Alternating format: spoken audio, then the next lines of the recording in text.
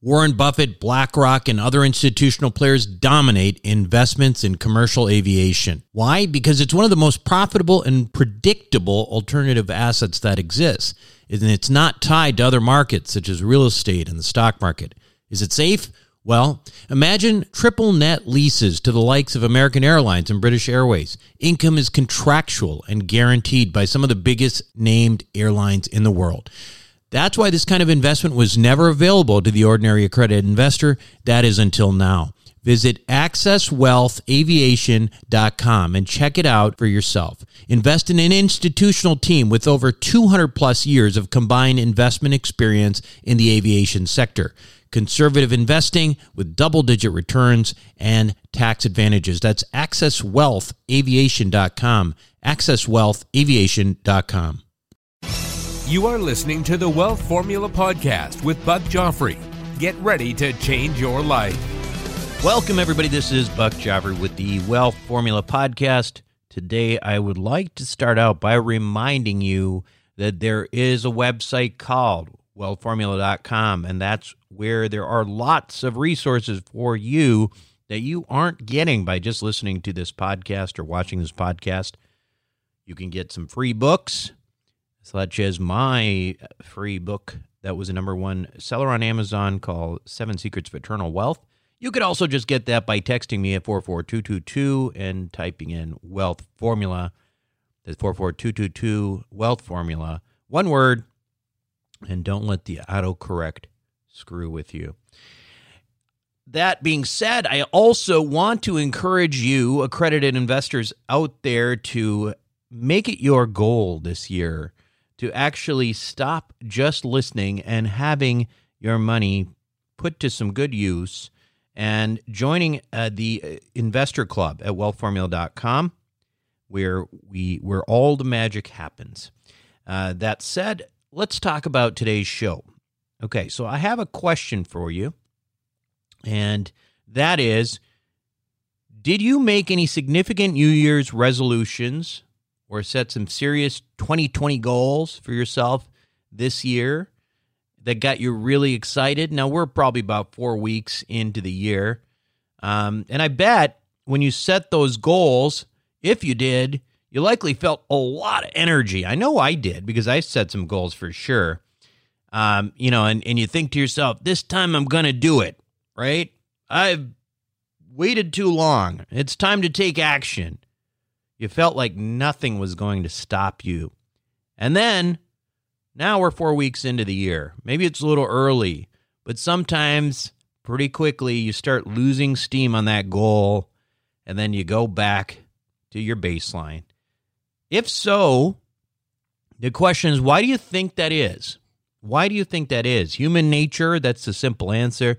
Personally, I think we as humans are built on a series of set of thermostats in our lives. It just helps us to understand who we are, and at least it makes sense out of this world and where we belong in it. We're sort of set at this particular state of health and wealth and happiness. There's thermostats for all these things. And in order to reset any of those thermostats requires considerable effort. So, if you're a self-help, book enthusiast, you know what I'm talking about with, visualization and, putting up photos of things you want, and, affirmations, things that you say to yourself. What's the point? Are these people nuts? What are they trying to do? Well, really, I think what it is that the idea is to simply try to reset those thermostats into reality by constantly reminding the subconscious that, that there's a new normal in town and we have to get with the program. They create constant reminders to the subconscious of a new reality that you're trying to create. The reality is that any significant goal requires a lot of energy and effort, okay? And if you don't fundamentally believe something is possible, it's hard to put in the consistent effort, right? If you think something is so beyond you that, it may not really be worth it, then you're not going to do it. But if you can convince yourself that it is possible, that it is probable, and that potentially it's even inevitable, then you're going to put the effort in. The thing is that it all starts with that mindset, right? And if you can change any of these thermostats, right? Health, wealth, happiness, you're going to change your life. And some people are better at it than others. Some people do it naturally. They just, somehow it happens. I know for me, in certain parts of my life, it's very easy to do that, right? To feel like I'm unstoppable. And then there's other parts of my life where it's really hard. It's really hard to think of a new reality because by definition, reality is where you live. And to live in another reality is not easy. But it is possible to change. It is possible to change and create a new reality, a new thermostat for yourself. I just wish I understood that when I was much younger, because I think I've spent a lot of time in my life wishing that, maybe I could be a little bit different, but not really understanding that was possible. Now, if you buy into this idea that you can fundamentally change your life by changing your mindset, you are going to love today's show because this is a guy I'm interviewing today by the name of Hal Elrod, who's really touched the life of a lot of people, including some very, very well-known individuals who you might not even think need this kind of stuff. So when we come back, Hal Elrod. What do the Rothschilds, the Romneys, and the billionaire hedge fund managers know that you don't about growing and protecting wealth? As you might imagine, the wealthy have a few tricks up their sleeves. One strategy allows you to grow wealth tax-free at a compounding rate with no volatility. It protects your money from creditors and lawsuits, and it lets you invest the same money in two different places at the same time. How about that for amplifying wealth? To learn more, go to wealthformulabanking.com. Again, that's wealthformulabanking.com. Self-storage is a necessary evil. It's where you keep your stuff and forget about it. No wonder this stuff is so profitable and recession-resistant. The Wealth Formula community, well, we've benefited from that. We've made lots of money in this space with Reliant Real Estate, one of the largest self-storage companies in the country. With an average investor internal rate of return of almost 34%, with hold times just over 3.5 years, these guys know what the meaning of velocity of money is. If you're an accredited investor, make sure to check out what they're up to right now at ReliantFund4.com. Again, that's ReliantFund4.com. Welcome back to the show, everyone. After surviving multiple near-death experiences and impacting millions of lives through his books, Hal Elrod is now on a mission to elevate the consciousness of humanity one person at a time. As a best-selling author of one of the highest-rated books in the world, The Miracle Morning, he's doing just that. The Miracle Morning has been translated into 34 languages, sold over 1 million copies, and is practiced daily by over 500,000 people around the world. His latest book is The Miracle Equation, the 2 decisions that move your biggest goals from possible to probable to inevitable. He's here to talk about that and more. Hal, welcome to Wealth Formula Podcast. Buck, it's an honor, man. Thanks for having me. It's great to connect. Hal, listen, you are the author of a very well-known book called The Miracle Morning, which I read a few years ago. And I have to say that I'm amazed at really how many people were impacted by the book. I mean, it's a great book, but, usually you don't see this many prominent people kind of like, I'm following The Miracle Morning. And I say that because I remember even a couple years ago talking to Robert Kiyosaki, which I don't know if you know Robert or not, but I do, yeah. Yeah, but he was telling me how he follows your Miracle Morning, and he's sort of an icon in our community, right? So you've impacted a lot of lives, and congratulations on that. Tell me, is that what you expected when you wrote this thing? Not at all. So the Miracle Morning was a morning ritual that I created in 2008 when the economy had crashed and I was kind of at rock bottom and I needed to change my life. And I just kind of studied, what do the world's most successful people do? Oh, they wake up early and they do some positive things and put themselves in a good mindset. And so I thought, I'm at such a low point in my life at that time. I thought I need to create like the ultimate morning ritual. And so I combined the best practices of all of them and combined into one. And after 2 months of doing this morning ritual, it didn't have a name. It wasn't a book idea at all. I more than doubled my income. I went from being in the worst shape of my life physically, because I'd been depressed for 6 months. I was losing my house. I hadn't exercised. I committed to run a 52-mile ultra marathon within these 2 months and started training for it. I wasn't a runner, never run before that. And my depression went away within a matter of days, if not a week or so of doing this practice. And I went to my wife. It was actually when I had gotten more clients. Our income had more than doubled in those 2 months. And I went to my wife and go, sweetie, this morning ritual is changing it's like a freaking miracle. Mm-hmm. And she goes, it's your miracle morning.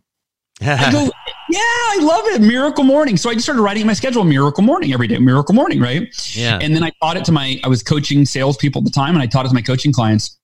And almost every one of them was like, I'm not a morning person. Yeah. I go, yeah, no. Neither was I. Just do this and this and this. And like, watch what happens. And every single one, except for one, there was one that was stubborn. Every client came back to our next call and was like, oh my gosh, it worked. I'm waking up early. I feel motivated. I'm productive. My sales are improving, on and on and on. And that's when the light bulb went off. And I went, wait a minute. If this worked for me, Miracle Morning worked for me, and I wasn't a morning person, and it's working for all of my clients who were adamant that it wouldn't work because they weren't morning people. The light bulb was like, well, it would work for anybody, but when I wrote the book, it was like, I have to write this and for anyone that might read it, I never imagined it would reach millions of people. So every day I kind of am blown away by it. That's great.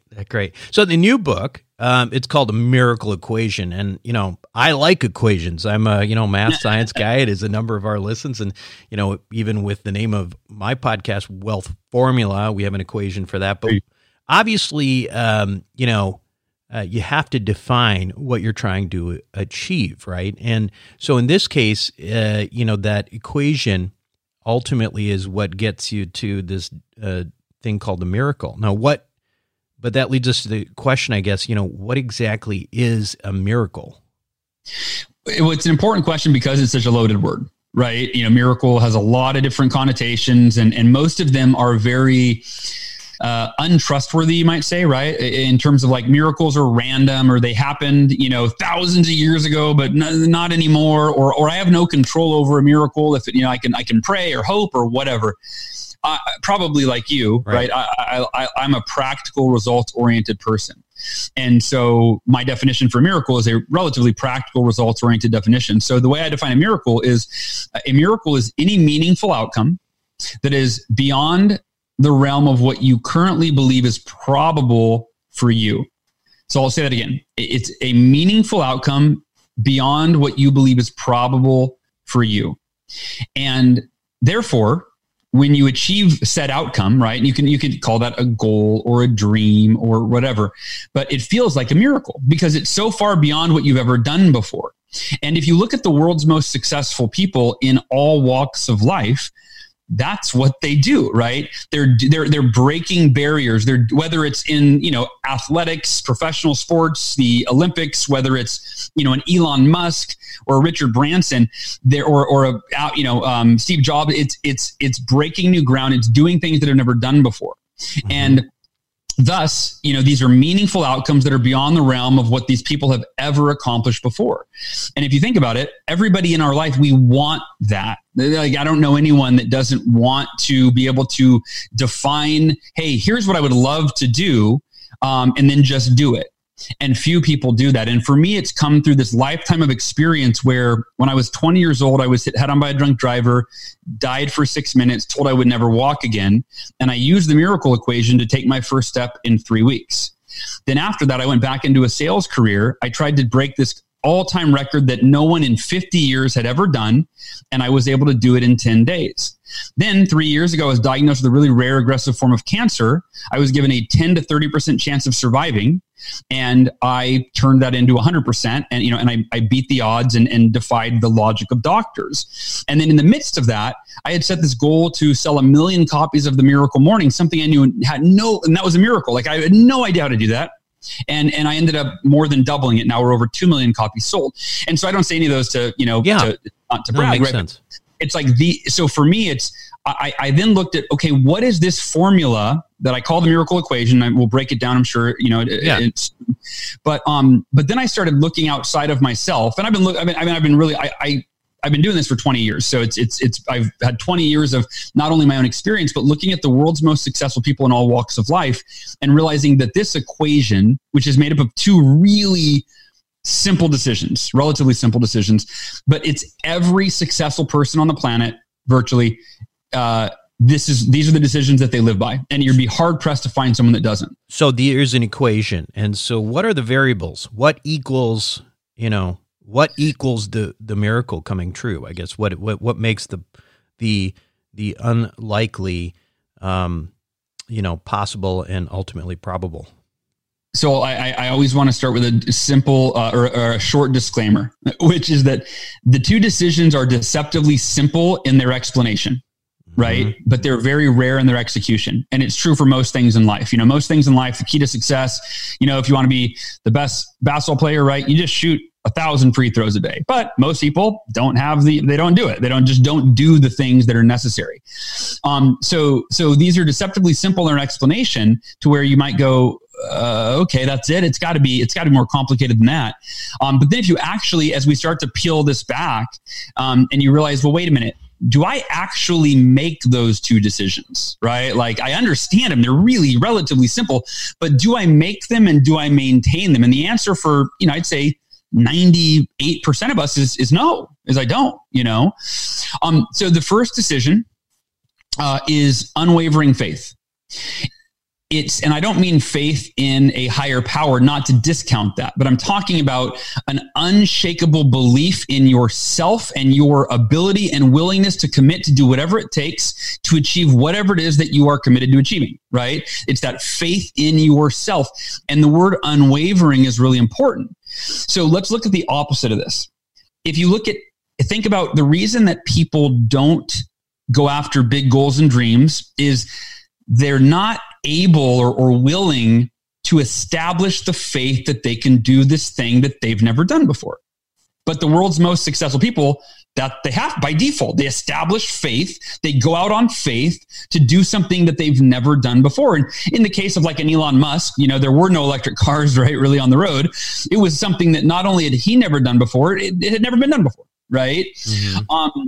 But that's what innovation is, right? It's stepping out on faith and doing something that's never been done before. So the first piece of it is you've got to establish the faith that you can do something you've never done. And that's the easy part, right? If you've ever been, you go to a Tony Robbins seminar or, listen to a self-help tape and you have that, what they call blind optimism, right? Which is, I can do anything. So establishing the faith, while it's not a given, it's the easier part of the equation. It's the making the faith unwavering, because as for most of us, as soon as we encounter an obstacle, a roadblock, a setback, things aren't going as quickly as planned. It's not looking good. Maybe we hit a wall. The faith in ourselves and our ability to achieve that thing, the faith goes out the window. And so that first part of the equation is establishing and maintaining unwavering faith that you can accomplish your miracle, right? Your meaningful outcome that is beyond the realm of what you currently believe is probable for you. And I'll pause, and if you have any thoughts or questions on that, and then we can talk about the second decision. No, I think the unwavering faith, it reminds me a lot of sort of what you hear about people who have done extraordinary things. I mean, you hear about Steve Jobs had this idea, that he could create his reality, right? And he would block out the reality that was and push people into his reality. And to me, that resonates of this idea of unwavering faith. Is that accurate? Yeah, well, and it absolutely is accurate. And again, it seems kind of esoteric. It seems kind of intangible, right? It's like, well, yeah, but how do you maintain unwavering faith? So let me really quick make it really tangible. Again, this is not rocket science. Yeah. When I first developed, and let me also be clear, when I first developed the miracle equation, it was actually when I was 20 years old. It was a year and a half after my car accident, and I was in a sales competition. And I had looked back at my car accident and realized that these two decisions is how I was able to defy the logic of doctors and take my first step 3 weeks after the crash after I was found dead and after the doctor said I would never walk again. And then I decided to apply it to the sales competition. And I was trying to break a record that no one had ever done before in the company's history. And once I did it, it happened in kind of miraculous fashion. And I started studying the world's most successful people and going, oh, this is how they did it too. So the way that I did it is the way I maintained unwavering faith is I simply made a statement in writing. You could call it a mantra or an affirmation. In fact, in the book, I teach you how to script your miracle mantra, right? Mm-hmm.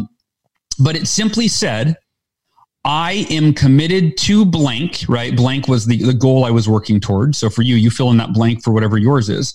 I am committed to blank no matter what. There is no other option, right? Very simple. Yep. But what derails us is fear, the fear of failure, the fear of being embarrassed, the fear of not achieving this thing, the fear of wasting our time. There's a lot of different fears that derail us from everything that we really, really want for our lives. And so the secret, as simple as it is, right? The key is you've got to simply have a mechanism. For me, it's that written statement that I used to carry around in my pocket to override fear with faith. So whenever I would go out and I would be working towards this goal, and I would have a no sale, or I would have a canceled order, or I would have, a day of, where all my appointments would fall out or fall through or whatever. And I would have that voice of fear, which is like, there's no way I'm going to reach the goal. I'm not on track. This is impossible. There's no point. I would pull this out of my pocket and I would simply say, I am committed to achieve this goal no matter what. There is no other option. And I would literally say it with conviction over and over and over and over and over and over again until I picked up my phone and I called the next prospect and I did the only thing that I could do that would move me in the direction of my goal. And so that first decision, unwavering faith, is that's the mindset piece. Yep. And if you look at like world champion athletes, like Michael, I don't know about you, but like growing up for me, it was Michael Jordan, right? That was, he was the epitome of a world champion. I believe that at some point, and I haven't had a conversation with Michael Jordan, but if you look at a Michael Jordan or LeBron James or Kobe Bryant, or, I'm picking basketball, but pick any sport. I believe that they have an unwavering faith in the way they approach the game. So most players, right, just like most people in life, but most players on the court, even in the NBA, even the best players in the world, when the game is on the line, if most don't want the ball, right? There's too much pressure. That fear of failure dominates their consciousness. Or if they miss a few shots in a row, the fear grows and they go, oh man, I missed the last two. I don't, the ball comes in, they just throw it back because they're too afraid. And I believe that the best in the world, I call these miracle mavens, people that live by this equation, the best in the world, with Michael Jordan misses 3 shots in a row while everybody else is going, I'm not going to take, I missed 3 in a row, I'm not taking another one. Jordan goes, give me the ball, I'll make the 4th. And if he shoots the 4th and he misses the 4th, his faith doesn't waver. Right. He says, give me the ball. And I've seen the Kobe's and the Jordans and the LeBrons where they have the first 3 quarters of the game and they suck it up and they miss every shot and they're having the worst game ever. And 99% of human beings on the planet would let fear dominate their consciousness and they would go, I'm not shooting anymore. And then you see these players come on in the 4th because their faith doesn't waver and they take over the game and they win. Right. And it's that mindset that allows them to win in life. And it's that mindset that will allow you and I to win in our lives. And that drives the second, ultimately that mindset is required to drive the second variable, which is... Yeah. The second decision is extraordinary effort. Got it. Extraordinary effort. And the term is almost a little bit deceiving because I think that it's overwhelming. Somebody goes, oh, extraordinary effort. So I got to work hard. I don't, either you dismiss it because you go, yeah, of course I have to work hard, or you dismiss it because you go, I don't really want to work hard. And it's not about working hard.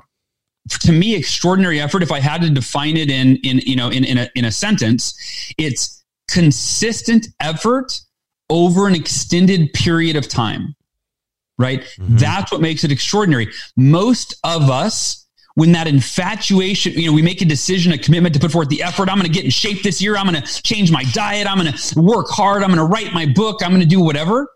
But as soon as what I call that infatuation period wears off, right, then our drive for the effort is gone. It's like, I don't feel like it anymore. Sort of microcosm there would be like right around now, you know, people have these New Year's resolutions and they go off to a real heavy start, right? And then before you know it, the desire is just not there anymore, and it's over. Yeah. Yeah. And what happens is, here's the beauty of that. You know, you kind of said it a minute ago, which is that first decision, unwavering faith, it fuels the second decision of extraordinary effort. Because when you repeat the miracle mantra, as I will, and by the way, it's so funny, the timing, my daughter is a little behind in school right now. And so I made a miracle. I go, sweetheart, it hit me yesterday. I was waking up in the morning and I go, wait a minute, why have I not taught you the miracle equation? She's like, What, you mean your new book? I go, yeah. And I said, look, you're going to apply this to your schooling and watch what happens. And she's like, okay. So I wrote out her miracle mantra. I am committed to earning she has to earn, they're called Eagle Bucks. She's in a private school. It's a unique thing. But anyway, to be on track for where she needs to go, I'm going to earn 2 Eagle Bucks a day to achieve my goal, no matter what. There's no other option. And I wrote it out. I had her take it to school. And yesterday was the first day in I don't know how long, and it was at the last minute, but as soon as she finished, she got her 2 Eagle Bucks for the day. But anyway, so I digress a little bit. It was a proud moment for Dad though. So there's I call this the faith effort feedback loop, which is when you establish unwavering faith that you can achieve a goal, and then you reinforce that faith over and over and over and over every day, you all of a sudden feel a drive to actually live in alignment with that, what the statement that you're making, right? I'm committed to achieve this goal. I'm committed to follow through with this, no matter what, there's no other option. And then that fuels your effort. And then once you start putting forth the effort, and it's not about working 80 hours a week, it's about doing one thing every day that moves you in the direction of your most meaningful goals, dreams, desires, your measurable miracles, if you will. Do one thing every day that moves you in the direction of those. And when you do that, you start to feel entitled. It's what I call in the book enlightened entitlement, right? It's not entitled that it's just going to fall in your lap. It's, hey, I'm making consistent effort every day. I feel really good about that. I feel entitled to the outcome that I'm working towards because I'm doing the things that are required. And then that fuels your faith, because you go the faith is really, you go, I believe it. I see it. I feel it. I'm doing it. And that fuels the effort. And so it's this beautiful feedback loop where the faith fuels the effort and the effort fuels the faith, and round you go until you wake up one day and you go, I'm on my way. And then you wake up another day and you go, I did it. I finally did it. So let's talk a little bit about the establishment of the goal, or, you know, the miracle itself, so to speak. And, you know, you hear people talk about goals and, you know, they should be attainable, you know, that kind of thing. In some respects, what you're saying is, you know, it shouldn't be that you're something that necessarily that right now you think is probable or attainable. Should they be attainable or should they not? What is the ultimate goal of the miracle, the goal itself, or is it the transformation that takes place in you as an individual when you strive for that miracle to happen? It's a great question. And it for me, I draw on wisdom that I learned from one of my mentors, Jim Rohn, right, many years ago. And to paraphrase what Jim Rohn said, the purpose of a goal is not to hit the goal. The purpose of a goal is what it makes of you in your pursuit of the goal, right? So in other words, if you set a goal, a massive goal, and you work towards it, and, you know, let's say it's a 12-month goal. In fact, let me tell you a real life story here, because I think this exemplifies, and not only will this answer your question, but it exemplifies one of the components of the miracle equation, which is once you make these two decisions, and they're not one-time decisions, right? It's a way of life. It's I'm going to, every goal I set, I'm going to establish faith that I can achieve it. I'm going to reinforce that faith through daily affirmations so that the faith becomes unwavering, and it literally becomes my consciousness. It's just how I think about everything I'm working towards through a lens of unwavering faith in my ability, my commitment, my resolve. And then I will put forth extraordinary effort, which, you know, in the book I break down how do you define your process and actually make it really tangible and all of that. Once you live this way, with unwavering faith and extraordinary effort, the only variable is timing. Meaning, very often it takes longer than you think. And here's the story that exemplifies and kind of ties all this together. When I wrote my first major book, The Miracle Morning, I didn't have a big ambition. As I mentioned, it was just really, I want to change. I feel like I have a responsibility to share this message with the world. And if a few people read it or a few hundred people read it or whatever, great. And that's kind of what I expected. But I started getting emails from people early on saying this radically changed my life. It saved my marriage. It got me off my depression medication. Really, really profound results. And then my responsibility grew and I went, I got to think bigger. And I set a goal, change 1 million lives one morning at a time. And I just picked the most arbitrary time frame, which is 12 months, right? I'm going to try to sell 1 million copies the first year. I had no idea how I would do it. I just decided to apply the miracle equation, right? Unwavering faith, extraordinary effort. And let me explain what the extraordinary effort looked like. I had never done interviews on people's podcasts at that point. That first year when the book came out, I did 152 interviews on other people's podcasts. I didn't have my own podcast, but I launched one when the book came out. I did 52 of my own podcast interviews. I traveled the country and I gave 36 speeches at companies around the country to share the Miracle Morning message.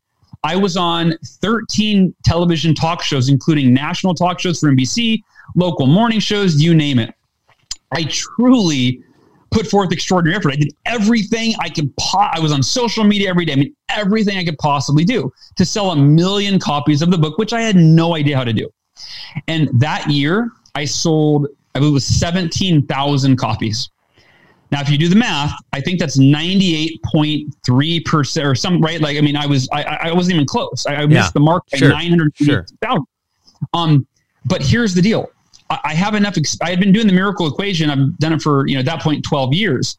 And I understand that the only variable is timing, meaning just because it didn't happen year one, all that means is I have to keep applying the miracle equation. It's a way of life. I have to maintain unwavering faith that I can reach 1 million people with the Miracle Morning book.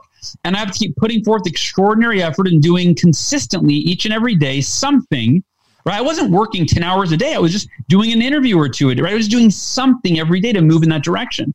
And year two, I think I sold 20 or 30,000 copies year two. So I was still, I was on the 150 year plan to reach my goal, right? But I stuck with the equation because I knew the only variable was timing. Was I discouraged? Yeah, I was a little discouraged, right? It's not fun to be so far off on your goal and not really know. That's why it's called faith, right? It's not called, I know for sure if I do this, I'm hitting the goal. I don't know how long it's going to take.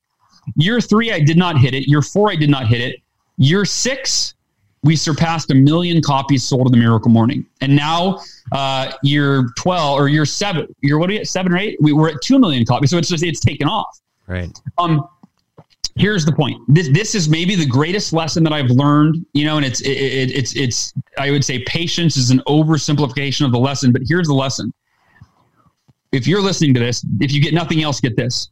When you finally get to the point in your life or your business, whatever you're working towards, when you finally get to the point in your life that you've been working for so hard and for so long, you almost never wish it would have happened any sooner. Instead, you look back, call it hindsight, and you see that the timing and the journey, including the obstacles and the setbacks and the defeats, it was all perfect. You had to go through what you went through and experience what you experienced in order to learn what you needed to learn to become the person that you needed to be to create whatever that tangible, measurable miracle was. And you don't go, it's not like I got to 1 million copies and I'm like, dang it, why did it take me so long? I'm so upset. Yeah. No, I celebrated. I kissed my wife. I'm like, in fact, the fact that it took so long made it that much more meaningful. Yeah. And so that goes back to the real purpose of a goal is eventually it's at the goal, but more than that, it's who are you becoming every day by enjoying the process, by staying committed, by developing the qualities and the characteristics of someone who can overcome and or accomplish anything and everything that you commit to because you live by these two decisions. So I'm glad you gave some, the example of the Miracle Morning is how you applied it. And you've applied it in, you alluded to earlier a little bit about some of the health scares you've had in your life.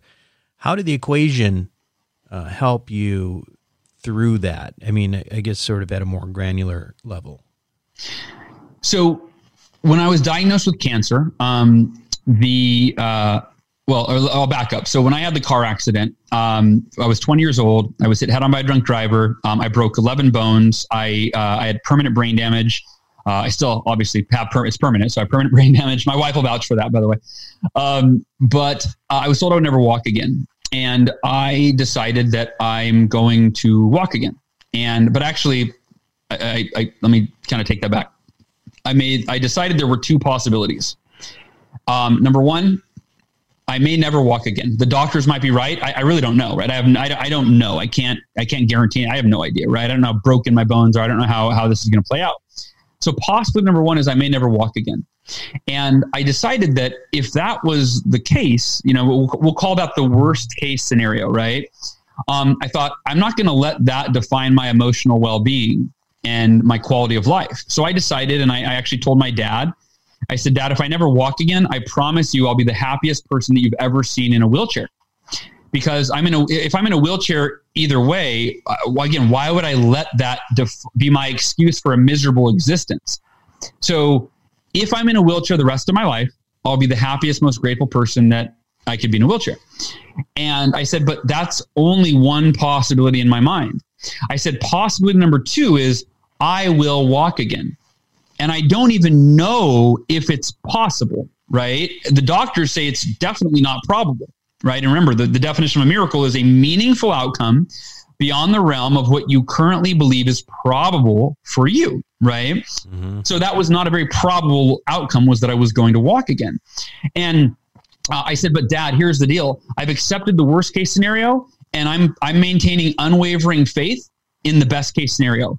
I am praying that I'm going to walk again every day. I'm meditating about it. I'm visualizing it. I'm all my energy, my life force is going into the outcome that I really want until I'm proven otherwise, right? I will maintain unwavering faith for as long as I can, and I'll put forth extraordinary effort, right? And I would get wheeled into therapy, and they would do this therapy. They'd move my legs, and I would ask to stay longer. I would just do anything and everything I could in terms of my effort, and I would actively establish and reinforce that faith every day.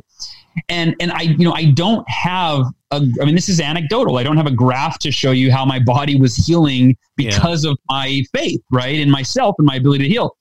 But here's what I have. I just have what happened, which is 3 weeks after I was found dead at the scene, and I broke my pelvis in 3 places, my femur broke in half in my thigh. I broke, all the bones in my arm, my eye socket was broken, my ear was severed, on and on. The doctors, and it was a week after they had told my parents that I was in denial because I kept talking about that I was going to walk in. The doctor said, "You've got it. Your son is in denial. He's going to be in for a rude awakening when he never walks again." And a week after that conversation, 3 weeks after the crash, the doctors came in with routine x-rays, and they were dumbfounded. And they said, "We don't know how to explain this, but Hal, your body has healed to the point where we're going to let you take your first step today in therapy." So it went from never walking again to 3 weeks after I was found dead and broke all my bones, I took my first step, and the doctors couldn't explain it. And then, so if you then fast forward, so that was the first test of the miracle equation. And it was really without me. I didn't call it that, right? Yeah. Then I wanted to break, a year and a half later, I wanted to break this company record. And I went, wait, what if I establish those two decisions again? Unwavering faith that I can break this record and do something that's never been done before. And I put forth extraordinary effort regardless of my results. And along the way during that when I was trying to break the record, it was the worst results I had ever had. I had no sale and cancellation. Like, it was terrible. But I kept reinforcing the faith that I was committed to reach this goal no matter what. And on the very last day, on the very last appointment, I had the largest order I had ever had in the history of my career. And I broke the all-time record with literally, it was the last minute. It was the 11th hour. And then 3 years ago, when I was diagnosed with this aggressive rare form of cancer, I was 37 years old. Miracle Equation was developed when I was 20. So I had 17 years of living this. So it's like, if you're hearing it right now, I'm sure you're skeptical. I'm sure you're like, this sounds a little woo woo. I'm not really sure. Right. Like, which is sounds like you're a little bit accident prone to me. So That's what I'm really worried about. I know, my friends all have mixed feelings. They're like, either it saves me with you because the odds of anything happening again aren't very good, or we should stay away. I don't know. That's funny. But I was diagnosed with this rare and aggressive form of cancer, right? And this is actually why I finally wrote. I've wanted to write the Miracle Equation for years. And when I was diagnosed when I overcame the cancer, and my publisher reached out and they're like, "Hey, do you have a book in you?" I said, "I've got this book on my heart called The Miracle Equation. I've wanted to write it for a long time. It's how I just beat this cancer. I feel like now is and it all worked out." But when I was diagnosed with cancer, the cancer that I had, it's called acute lymphoblastic leukemia. The survival rate is 10 to 30%. Right. So if you're a glass is half empty person, right, that is, I was given a 70 to 90% chance I was going to die. Right. And it's a very fast acting cancer. When I went into the hospital, before we even knew it was cancer, my lung was collapsed, my kidneys were failing, and my heart was failing. Right. I had to go into emergency procedures for all of it. And I was days away from dying, as the doctor told me. The day that I was diagnosed, I told my wife, I said, "Look," and she, of course, my wife was terrified. I was a little scared, but I knew this Miracle Equation, like I had lived it. And I said, "Sweetheart, remember the Miracle Equation?" And she's distraught and like, I don't want to hear about your motivational bullshit. I said, no. I said, "Sweetheart, this is how I've beat the odds over and over and over and over again. And I believe I have unwavering faith in the equation itself." Right. Yeah. And I said, "I promise you, in my mind, I know it's a 10 to 30% survival rate, which that's all she was fixated on, of course, right? At that time, we had a 7-year-old daughter then and a 4-year-old son. I mean, it's the scariest thing for anybody, especially a parent with young kids." I said, "Sweetheart, forget the 10 to 30%. I said, I promise you, as much as I can." I said, in my mind, there is a 100% chance that I will be in the 10 to 30% of people that survive this.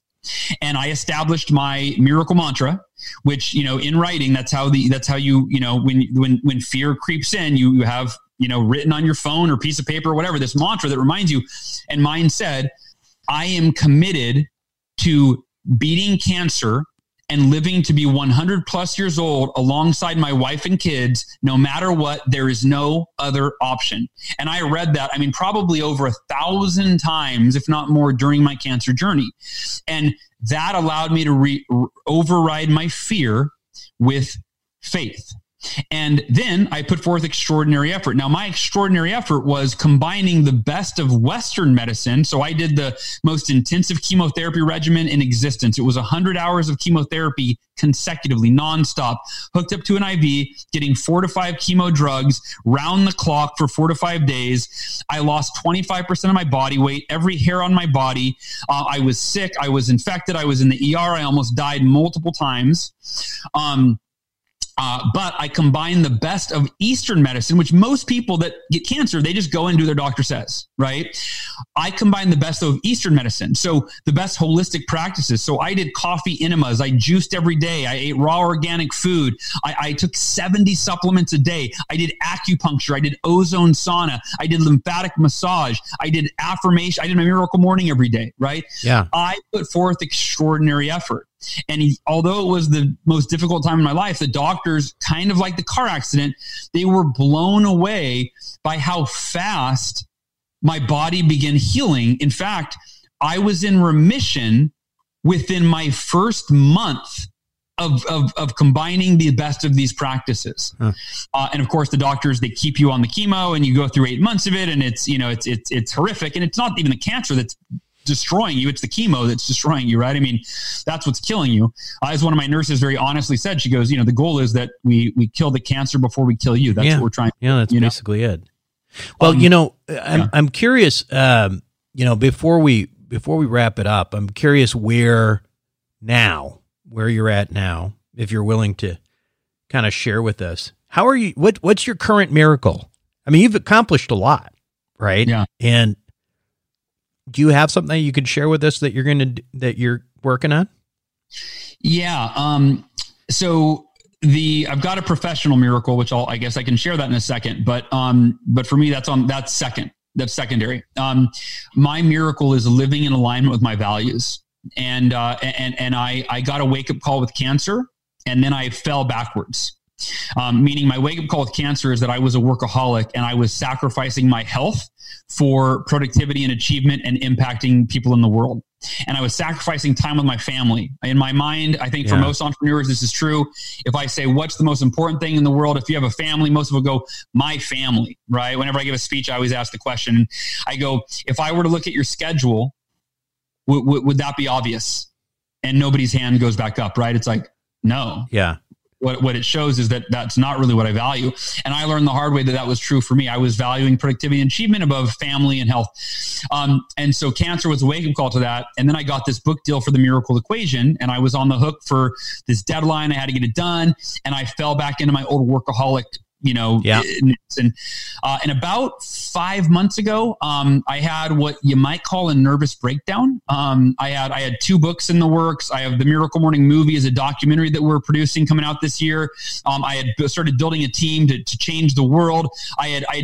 I got in way over my head, and then the effects of the chemotherapy accumulatively on my brain and my cognitive abilities. I started having anxiety, and anyway, I won't go too deep, but I lost it, and that was thankfully a reminder and a really reinforcement of the wake up call without getting cancer again. Going, hey, buddy. Did you, it was a smack across the right. Sure. You didn't learn your lesson. And so I decided that, and I'll leave everybody with this. I believe that one of the most important things that we can do, and this is my miracle right now, it's living in alignment with my values. I believe this is the key, and I'm still understanding this and living it, but I've really come, I can say I'm there. But it's the idea that most of us don't live in alignment with our values, our highest values. We tend to sacrifice health, family, freedom, happiness, joy for money, for productivity, for achievement. And I've been as guilty of that as anybody. And for me, I got really clear. What are my highest values? Health, family, and freedom. Freedom to live a life that I want to live, that I love to live. No, not on other people's agendas, but on my own. And so here's kind of a 3-part framework. I learned this from my coach, Jeffrey Williams, as we've been working through this value alignment. Is number 1, know yourself. Get really clear on what your highest values are. And yours might be the same, health, family, freedom. They might be different. And they can change over time. Number 2 is love yourself. Once you know yourself and you're clear on your highest values, love yourself. And that means love yourself enough to shut down everything that is conflicting with your highest values, that's not in alignment with those values. So for me, I let my team go. Because I can't manage a group of people right now. It's not, It just causes too much stress. I canceled my live event next year. It would have been our 7th year in a row. I canceled my 7th year of doing my mastermind. I put my book series on hold. I canceled my highest paid speaking engagement ever because it was in Moscow and it would have taken me away from my family for 2 weeks. Radical changes. And by the way, if you're what this might look like for somebody, if you're listening, you might go, well, I have a job that I hate, but I need to make money. Right. So I'm sacrificing my happiness, maybe my health, right? And maybe my family because I need to make money, right? So this doesn't mean that you rip the Band-Aid, that you flip the switch, that you go, okay, I'm quitting my job today. But it does mean this. It means that you've got to love yourself enough to plan your exit strategy. If you need to make money, great. There's infinite ways to make money. Your life is too short to spend your time doing something that you hate doing, that causes you stress, that causes you to resent the life that you wake up and live every day. So step 2 is love yourself enough to shut it down. And step 3 is be yourself, which means create a lifestyle and a schedule that is in alignment with your values so that you wake up every day and you can't wait to live the life that you've designed. And that might take you a year. That's not it. Like I said, this isn't an overnight process, but know yourself, get in alignment with your values, love yourself, shut down everything that's not in alignment, and be yourself. Create a schedule, a lifestyle that you love to live. And I honestly can't think of any three things more important to do for us to truly live the miracle that is this life. That is just terrific advice. The book, again, is called The Miracle Equation, the 2 decisions that move your biggest goals from possible to probably inevitable. Obviously, we can find it, I'm assuming, everywhere. Amazon. Everywhere books are sold, yeah. Everywhere books are sold. Hal, thanks again for being on Wealth Formula Podcast. Thanks, Buck. Appreciate it, man. Thank you so much. We'll be right back. Welcome back to the show, everyone. I hope you enjoyed it. And I know many of you out there are skeptics, right? Because there's a lot of science people back there and, doctors and stuff like that and engineers. I used to be skeptical of this stuff myself. However, if you really feel stuck, maybe you should give some of these methods, some of these tactics a try. As I suggested during the interview when I was talking to Hal, I was sort of surprised, honestly, to hear Robert Kiyosaki talk about how he was following this Miracle Morning that Hal Elrod had put out. I'm thinking to myself, after all, what does Robert want that he doesn't have already? The reality is, though, if you think about it, we all have our thing, right? Financial success is only one piece of it. You've also got, wealth and happiness and all those other things. And it could be, trying to get, he might trying to get healthier. Maybe he's trying to get happier. Maybe he's trying to get clarity in his life. Everybody's got their thing. Everybody does. So even if you don't believe it, maybe you're a skeptic. Maybe you should just give it a try. At worst, it doesn't work. At best, you change yourself into a person that you want to be. And, in the language of our investments, that's kind of like an asymmetric bet, right? So it's easy one to do. It doesn't cost you anything. Give it a try. That's it for me this week on Wealth Formula Podcast. This is Buck Joffrey signing off. Thank you for listening to the Wealth Formula Podcast. Visit us on the web at wealthformula.com. The information contained in this podcast are opinions, not fact. As always, consult your own financial team before making any investment. See you next time.